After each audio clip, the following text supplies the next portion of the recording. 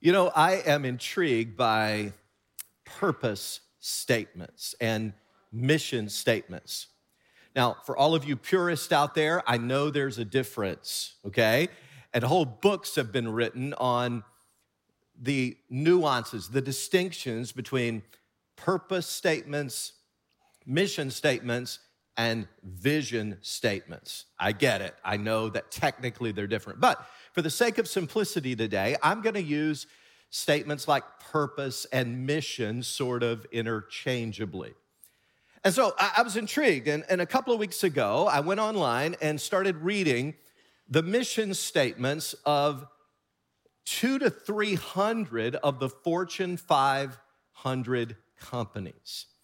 And I found them so provocative. I want us to look at some of them together. We're just going to do this very rapidly and just kind of go through them. But I want you to see examples of what I'm talking about when I talk about purpose and mission. And although the bottom line of these Fortune 500 companies, these are the most lucrative companies in the world. They're making a lot of money, but you'll hardly ever hear that mentioned, of course, because their aspiration is usually higher. For instance, AT&T, company we well know, inspire human progress through the power of communication. How about BlackRock, one of the top financial companies, to help more and more people experience financial well-being? Or then CarMax, maybe some of you have used this company to find your automobile, to drive integrity by being honest and transparent in every interaction. Or Coca-Cola, a company that's been around for a long time and is known all over the world. One of the most iconic symbols around the world, Coca-Cola. Nothing to do with money. Refresh the world. Make a difference. Or about Dick's Sporting Goods. We create confidence and excitement by personally equipping all athletes to achieve their dreams. Boy, that's glorious. What an aspirational purpose statement that is. Or here's eBay, to empower people and create economic opportunity for all. Back in 2007, the Eli Lilly Corporation, through a grant and a foundation they created, they provide sabbatical funding for a lot of pastors around the nation. And Debbie and I were so privileged to receive that grant back in 2007. Eli Lilly, the pharmaceutical corporation, says Lilly unites caring with discovery to create medicines that make life better for people around the world. Expedia, to bring the world within reach. Or Ford Motor Company, to drive human progress through freedom of movement. So you're getting the idea here. Or some of you, a number of you, work for General Electric Corporation. We rise to the challenge of building a world that works. That's their mission statement. Or how about Hewlett-Packard, to advance the way people live and work? Or the Intel Corporation, to create world-changing technology that enriches the lives of every person on earth. Or how about MetLife, one that's been around a long, long time, to help our customers navigate life's twists and turns. Those things that you just can't expect. You know they could happen, but you don't know. Or how about Molson Coors Beverages, uniting people to celebrate all life's moments. And then I included a couple more that I was just impressed by. MD Anderson, the University of Texas Cancer Center, said their purpose is we make cancer history. Isn't that a great purpose statement? We're working so that cancer is just gonna be history. And then one more before we pivot. This is from the New York Department of Finance. Okay? Now remember, this is the group responsible for collecting billions and billions of tax dollars from you, New York taxpayers. We help people pay the right amount on time. All righty then. Okay. Now, we could go on with purpose statements that declare the overarching goal of this particular organization, why it exists. And I don't know how you feel about those statements we just looked at. You may love them, you may hate them, you may think, some of them are a little bit misleading, or maybe they miss the point. You might even think some of them are downright receptive. But make no mistake, those statements we just looked at, mostly from Fortune 500 companies, give the why. The why that organization exists. But now let me change the focus. What would you say is the why of the church? Most of you would consider yourselves followers of Jesus Christ. That means you've been born again into his family. You're a part of his body, which is called in the Bible the church. What is our mission and purpose? Well, at Grace, we make a big deal of that. In fact, you know what? We've written it on the walls of every one of our facilities. You'll see it literally written on the walls. It's on our website prominently. You hear us declare it constantly from the platforms in these buildings. Here it is, to glorify God by making more and better disciples. Say, Pastor, where'd you get that? Got it from Jesus. Got it from Jesus. It's often called the Great Commission.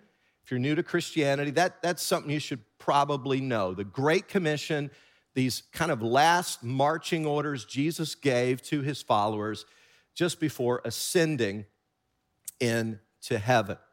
It's biblically revealed to us. It's from the Lord. It will never change. But again, let me pivot once more. Let's make it personal now. Let me ask you, why do you get up every day? It's because my alarm clock goes off, dude. That's why I get up. No, way beyond that. What drives you every day? What consumes you as you live your life? What would you say is your why for being?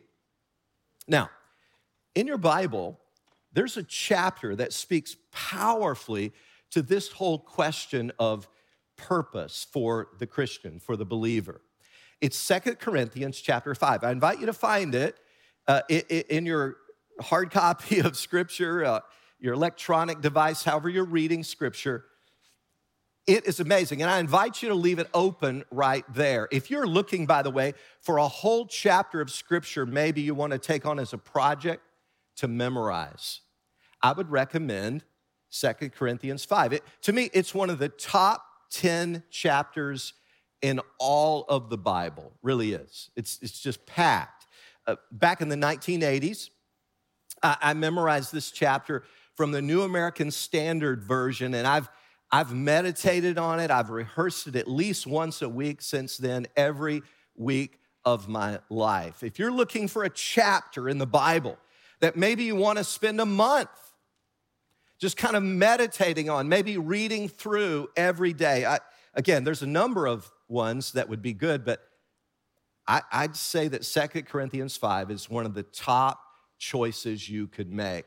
And one of the reasons for that is because it really is just bursting, and I mean bursting with purpose for the Christian.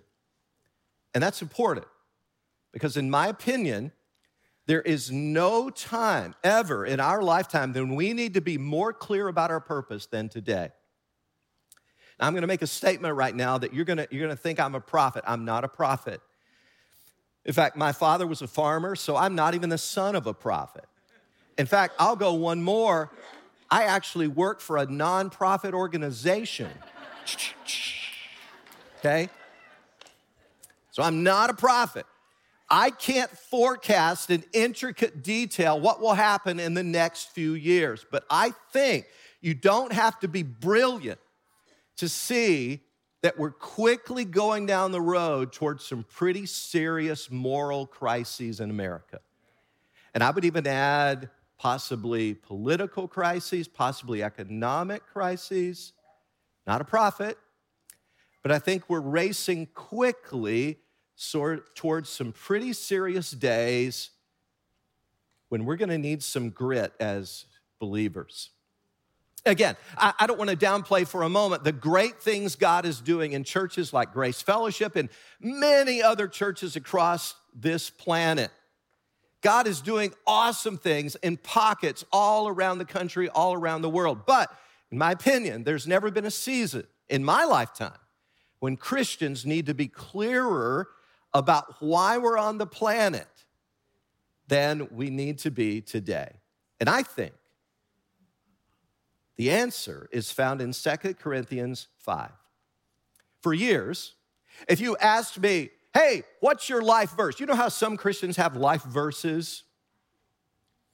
Well, that's a cool thing to do. If you don't have one, you may want to choose one that kind of sums up why you're here. And by the way, I've used a number of them through the years. John 17:4, I've brought you glory on earth by completing the work you gave me to do. That's one that you don't really finish until you die, right? I mean, that's a pretty good one. And I like 1 Corinthians 15:58. It says that our labor in the Lord is not in vain. There's all kinds of great verses that could be life verses. I hope you have one that kind of speaks to you. But most of my life, if people ask that, this is the verse that I point them to, 2 Corinthians 5:9. Therefore also we have as our ambition, whether at home or absent, to be pleasing to him. The NIV says something like this: we make it our goal to please him. So you could state our purpose as individual Christians like this: to please God with our whole being. That's what a Christian is trying to do. That's the why. We're here to please God with our whole being, every aspect of who we are. That's one of the unmistakable marks of a true Christian. You just want to please God. I mean, come on. When you come to Christ, things change. You don't want to disappoint your heavenly Father, right? Once you've been saved by his amazing grace, or once you've been adopted into his family, and he literally comes in by his Spirit and begins to change you from the inside out, you realize it's not about me anymore. I used to live my life for me. I was the focus. I was probably a bit narcissistic, but it's now about him, his kingdom, his agenda, his desires, his mission in this world, and I get in on that.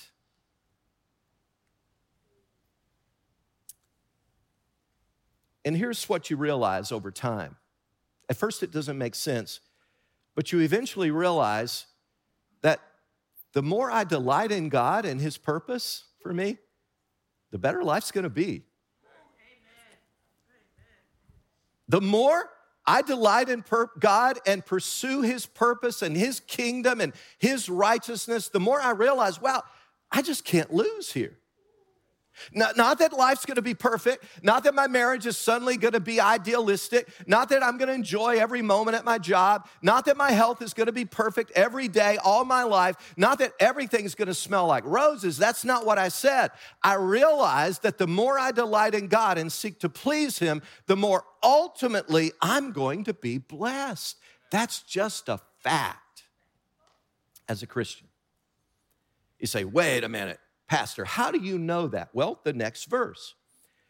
If things don't totally make sense to you as you're reading the Bible, by the way, read on. You stop too soon, probably. Just read on. Just read the next verse. And here's what it says: for we must all appear before the judgment seat of Christ. In Greek, that's the word bema. It's the bema seat of Christ. This is the judgment for true disciples, for true believers. We're going to be judged, folks. We're going to stand before God in judgment. What's going to happen?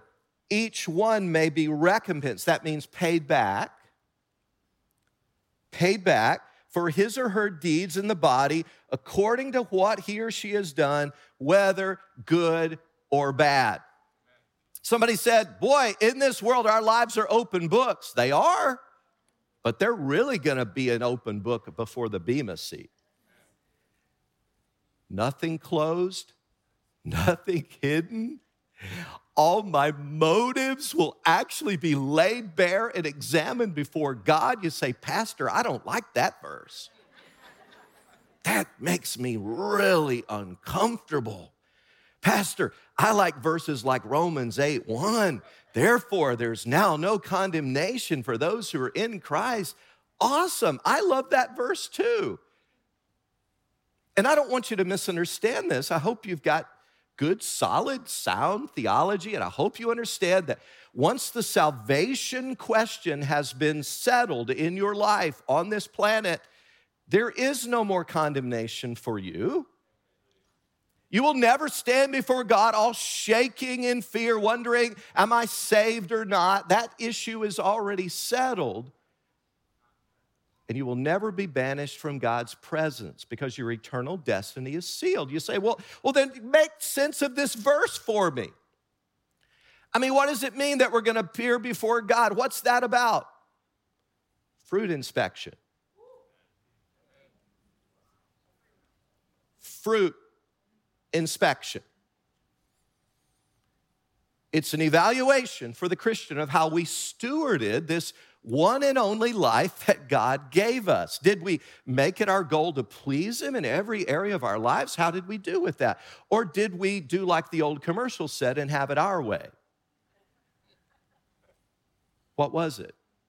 Did we please ourselves or did we please Christ?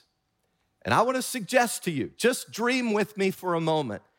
Oh, what a wonderful world this would be if every Christian embraced this as a personal mission statement, that we make it our goal to please Him with our whole being. You know what I think? I think God would flood this world with so much grace. I think we'd see revival like we've never seen. I think the earth would be filled with the knowledge of the glory of the Lord as the waters cover the sea. If every real Christian just embraced that personal purpose statement and said, this is my why for living. This is why I'm getting up every day. I exist to please God. That's my ambition. That's my goal. Wow. Hey, let me go a step further. What if we did that as a church? What if all of us pastor types finally got it through our stinking heads that it's not about numbers and metrics? Wow. What if we actually woke up one day and realized that the real measurement we need to be after is God pleased? Is God pleased with our sermons? Oh, my Lord. Is God pleased with our songs and our worship? Is God pleased with our programs and our ministries and how we conduct things? Is God pleased with our leadership decisions? And that was the guiding principle in spite of what anybody else thought. I think the result would be profound. But how do we go about this? Because if I were to stop right now, honestly, if I were to pivot right now and say, okay, now we're going to talk about all the ways that we please God, we'd be here till the 4th of July, and we'd just be getting started. Because there would literally be hundreds of little things that we can do to please God. So we got to shorten this, all right? So again, let's stick with chapter 5. I told you it's one of the best chapters in the Bible, really. If you want a chapter just to immerse yourself in, 2 Corinthians 5 is one of the best. And if you read on from verses 11 through 20, it gives us 3 powerful ways that we can go about fulfilling that mission of pleasing God. So let's quickly look at them in these minutes we have together. The first one is this: we please God by persuading people that the gospel is true. Now we get that one from verse 11. Again, I'm working today from a different version I usually work from, just because I memorized it a long time ago, and I usually stick with the one that I know best. Therefore, knowing the fear of the Lord, we persuade men.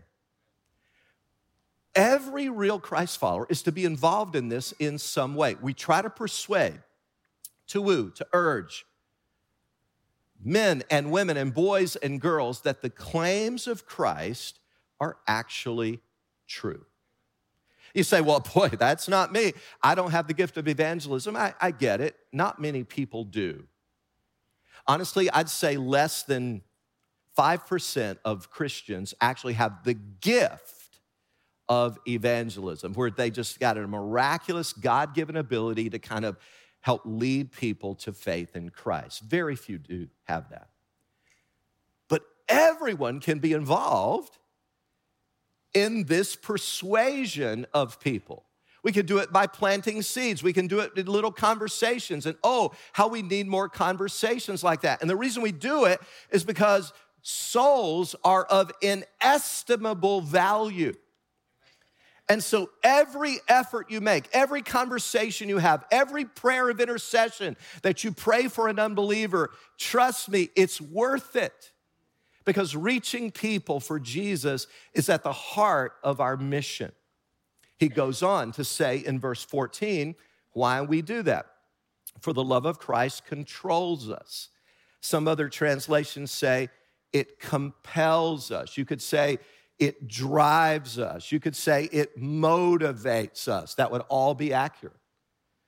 The love of Christ controls us, having concluded this, that one died for all, therefore all died, and he died for all, that they who live should no longer live for themselves, but for him who died and rose again on their behalf. So Christ's love gets us in his grip, and he compels us to share. Do you feel loved today? Not a trick question, because not everyone does. Do you feel loved? This says that the love of Christ causes us to beg people, to implore people to come to Christ for salvation. It's that love of Christ that helps us overcome our fear and timidity. And here's why. Because if God would reach all the way from heaven to earth to save a sinner like me, who am I not to reach across the room, across the table, across the street, across town, across the state, across the country, across the globe, to share his love with others? So that's the first one. We know one thing for sure. You may wonder, well, boy, I'm not totally clear, Pastor, on how I can actually fulfill this pleasing God thing. I know one way you can. Any seed you plant that helps persuade people that the gospel is true, trust me, you are pleasing God. Your heavenly Father is delighted with that. But there's a second way this text gives us. We please God by regarding no one from a merely human point of view. Now watch this. In verse 16, it says, therefore, from now on, we recognize no one according to the flesh. Now, the word flesh, sarx in Greek, is used in numerous ways in the New Testament. But here, it refers not to just this, flesh. It refers to all of the human things that we typically look at to sum a person up. So let me ask you a question. What is your view of personhood? When you look at people, when you think about people, whoever they are, how do you view them? How do you view them? Here's what I believe. I believe all the hate movements that were around in the 1930s and sponsored by Hitler and Nazi Germany in the late 1930s, it seems to me they're kind of coming back into vogue again. Xenophobia was rampant then. The fear of other races and people, it was epidemic in that time. And so in Hitler's day, they responded to that fear by shunning these people and ignoring these people and castigating these people and imprisoning these people and persecuting these people. And I would suggest to you that hate is alive and well in our world too. And in Hitler's day, it led to the extermination of 6 million Jews, but they weren't the only ones. There were millions more. This text, this amazing chapter that tells us how we can please God, it says that, listen, one of the ways you please God is to be radically different than most people around you. Here's how. When you look at people, you don't naturally just look at them according to human factors, even if they rub you the wrong way, even if you don't like them. Do you have any people around you don't like? I do. Come on, be honest. You're looking at me like you've got halos on your head today. Let's be honest. There's a lot of people I don't like. I just don't like them. They rub me the wrong way. They annoy me. Can I be that honest with you? There's a lot of people I don't even like. Now, I love them, but I don't like them. There is a difference.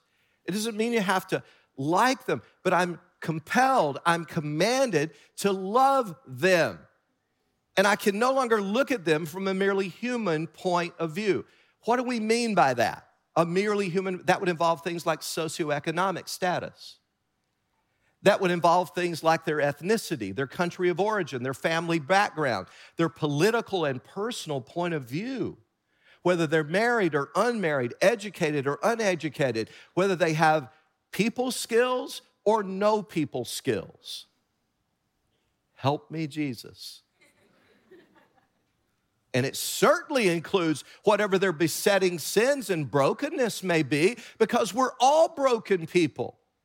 And instead of those human traits, now, as I look at people, here's the way I'm supposed to see them: as a broken sinner in desperate need of God's grace and forgiveness, just like I am. That's the way I see everyone now. Say, Pastor, I don't like your preaching right now because this makes me feel uncomfortable. What if they don't agree with me? Your spouse doesn't agree with you. Half the people on your row right now don't agree with you. If you're looking for a world where everybody around you agrees with you, you're in big trouble. You're just in big trouble. What we have to learn to do as Christians is to not die on every single hill. You've got to learn as a Christian, as you get wiser, as you grow in sanctification and in your knowledge of God, you've got to learn that not every hill is worth dying on. Some of you, you're all scarred today because you died on a bunch of hills that weren't worth dying on. It just wasn't worth it because it wasn't, in the big scheme of things, that important. You say, well, how can I learn to know the difference? I'm going to tell you how right now. Velcro your life to the Bible and to some other genuine believers in covenant community, and God will take care of it. Amen. That's how. I'm giving you the answer. You can't be isolated and secluded. You got to Velcro your life to the Bible and to some other believers in covenant community, and God will start taking care of those things. And you'll start learning what's most important and what's not all that important at all. And now I'm going to go from preaching to meddling. Wow, I can't believe myself today, but I'm going to go there. Do you realize there's a whole movement in America right now, and I get it, of people who are literally moving to other states in the U.S. where they can be around people who share their political and cultural and spiritual points of view. What a boring life. What a boring life. Now, don't shoot darts at me. I know there's lots of legitimate reasons to move. I get it. Economic reasons that are sound and wonderful. Health reasons where you need a different climate and that kind of thing, and you'll flourish better in that. But please don't run from the world. Jesus has called you to witness to the world. Why are you running?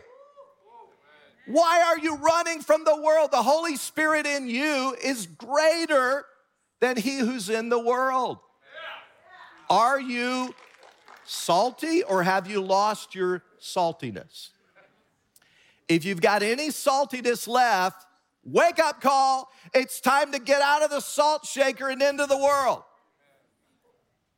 Because the last time I checked, there's a lot of people perishing without hope and without God in the world. And I know to some of you, I sound like a raving lunatic right now. I get it. But our lives have to be driven by sound biblical theology. And God has called us here not to run from unbelievers, but to witness to them and to regard them as broken, sinful people just like I am, in desperate need of the grace of God. Okay? Now, if you haven't checked out, because you're too mad already, go with me on this last one, okay? The third way this chapter suggests that we please God is we please him by being effective ambassadors for Christ. That, of course, is verse 20, where it says, therefore, we are ambassadors for Christ, as though God were entreating through us. In other words, we become his mouthpiece in the world. Our lives become these wonderful advertisements for who the Lord is. We beg you on behalf of Christ, be reconciled to God. Now keep in mind, as Ralph Waldo Emerson said about preachers, he said, what the preacher is thunders so loud in the people's ears, they cannot hear what is said. And that's not just true of preachers. That's true of all of us. Your life is thundering. Your life is thundering. What message are people getting? This third one goes way beyond that first one about just persuading. This is a whole life thing. You see, as John Wesley said, our responsibility is to give the world the right impression of God. That's what an effective ambassador does. And to the degree that we don't do that well, the mission suffers. But when all who claim Christ as Lord take this ambassador thing, and by God's grace and empowerment, we actually do it well, wow. People begin to get the aroma. They begin to get a sense of what God is like, and they say, wow, that's attractive. Because we literally begin to embody the mission and purpose as ambassadors. We live it out daily. Now, quickly, let me give you an example of what this looked like with a company we all know, the Walt Disney Corporation. In 1955, the stated mission of Disneyland was 3 words. We create happiness. 3 words. It changed a little bit in 1971, got a little longer. It was changed to, we create happiness by providing the finest in entertainment. And then it was tweaked one more time in 1990. We create happiness by providing the finest in entertainment to people of all ages everywhere. But it's those first 3 words that are sticky. We create happiness. So, how does an 18-year-old popcorn popper who's selling popcorn in front of the iconic Disney castle, how does he live this out? All day long, he's got one job: pop the popcorn, box the popcorn, sell the popcorn. All day, every day. Pop the popcorn, box the popcorn, sell the popcorn. How in the world is he going to live out the mission, we create happiness? Well, one day, he's taking care of his guests, and he sees two older ladies taking a picture of each other in front of the castle. What should he do? You know immediately, right? He should, as soon as he has a free moment, he should go and walk over it and offer to take the picture so both ladies can be in it. And he does. This is a real story. He asks if they would like him to take a picture of both of them together. They say yes. He takes the picture of the two of them in front of the castle, and he goes back to popping popcorn. Has he created happiness? He has. True story. 3 months later, one of the two women wrote a letter to Disney's management, and I share it with you in closing. To whom it may concern, a few months ago, my sister and I went to Disneyland together.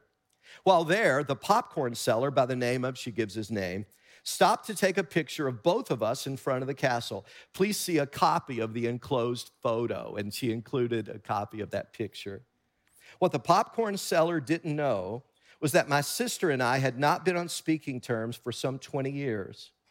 When I learned that she was facing treatment for cancer, we made amends by coming to your park and spending some time together.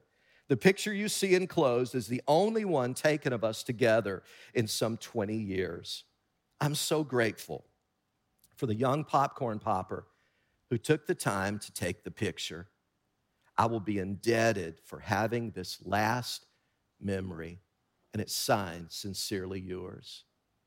This true story happened several years ago when an 18-year-old popcorn popper at Disney really sought to embody the mission of creating happiness. I believe the same thing happens with disciples of Jesus. It's a powerful thing, folks, when we get clear about our mission of pleasing God, and then we look for practical ways to work that into our daily life. That's when people are really helped. That's when the gospel is lived out. That's when God is pleased. So what's your purpose? You can make a difference. You don't have to be a majority. God has always used a remnant. And I say to you today, there's more power in this room today than in both houses of Congress. More. There's more power in this room today than in all the armies that have ever marched. Here's why. Because when we seek to please God with our whole being, He gets involved. And He does immeasurably more than all we can ask or imagine. Father, may we be a people with a passion and a purpose to please You with our whole being. May we find practical ways to live that out, to be sensitive every moment to Your Spirit's prompting of how we can please You as we live on this planet with whatever time You give us. Thank You, Lord, for such a grand calling. May we bring glory to Your name, and may You be pleased. In Jesus' name we pray. Amen and amen.